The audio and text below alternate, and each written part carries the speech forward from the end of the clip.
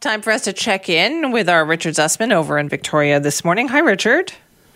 Hi, Simi. You almost caught me singing that song there. Greg tried to pull a fast one on me there. Every time we play Backstreet Boys, that happens, Richard. You are not alone on that one. No, it's good. It's catchy. I know, it's very catchy. Everything Backstreet Boys is catchy. When I can catch my husband singing Backstreet Boys, then you know it's catchy, right? He doesn't even know who he's singing. He just knows he's singing to a catchy song. When you can get Vaughn Palmer singing Backstreet Boys, you know it's catchy. We got him singing Macho Man a couple weeks ago with the Village People. That was, to me, as good as it's going to get. That was the supreme right there. All right, we have a couple of things to talk about today. We could talk about schools. We could talk about election. Let's talk about schools, because there's a couple of issues here. One, we've got some reported cases, individual cases in a couple of different schools. And then, of course, we've got the wildfire smoke issue. Yeah, so on the cases, this is what parents and teachers and administrators were worried about. And Dr. Bonnie Henry said we were going to see cases. It was inevitable. But now we have seen 3 separate cases, including Johnson Heights in Surrey and Delta Secondary.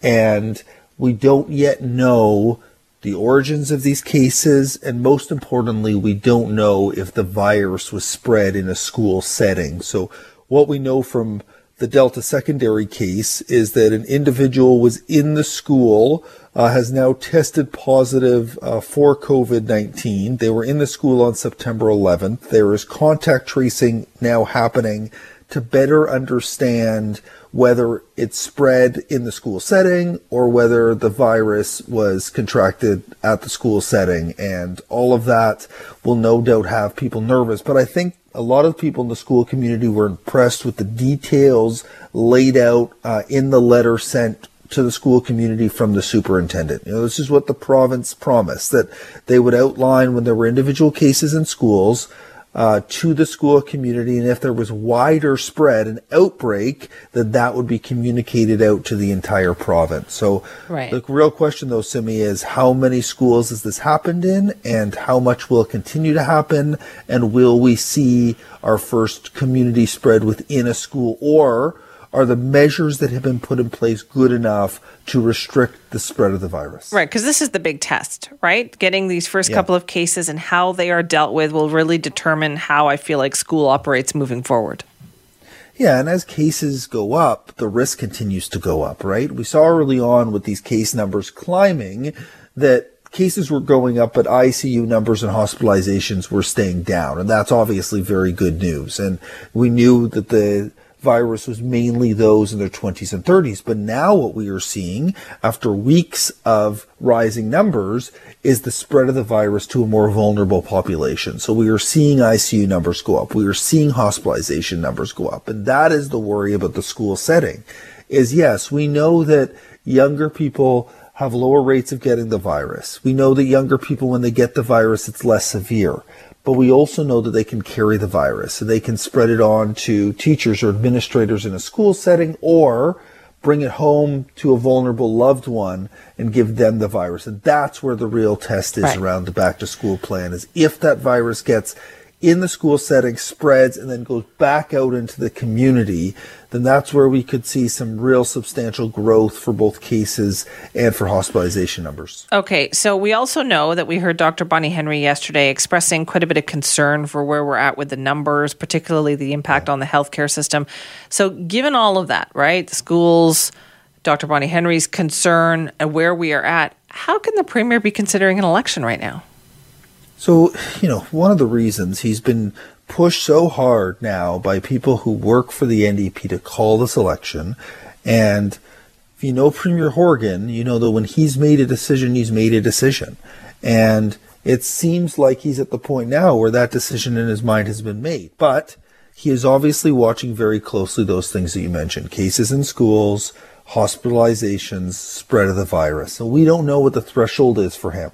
That at what point does he say the cases are too severe that he will not call that election? We know that Dr. Bonnie Henry will continue briefing during the election, but we have things like the smoke, right? Heavy smoke covering Metro Vancouver and Southern Vancouver Island, leads to questions about whether schools should be in. Who makes, the district makes those decisions on a district level, but, who's overseeing those decisions if we're in an election? That's one of the big questions. So I think Horgan is really convinced that if the time is right for an election. We will see the economic recovery plan tomorrow from the government, both Horgan and Finance Minister Carol James. We anticipate it will be tomorrow. It could also be on Thursday.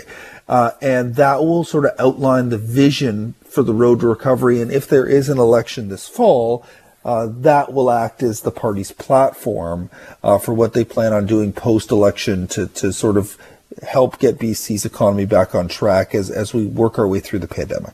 You know, I have found it interesting to watch all this election talk unfold, right? Because you've got the NDP nominating people in whatever fights they're having left, right, and center. You've got the other political parties who clearly don't want this, which I find amusing because what we heard initially from the BC Liberals after the government first got formed was, oh, they're not going to last long. Oh, there's going to be an election anytime. And now they're saying we can't have an election right now.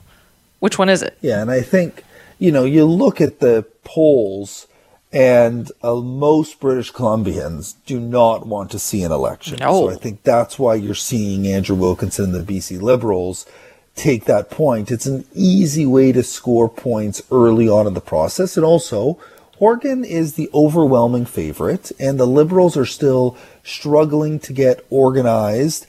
One of the things that Horgan benefited from in the 2017 election was this long buildup of some media coverage that all the stories were, who's John Horgan? Who's John Horgan? And in doing those stories, people slowly got introduced to John Horgan.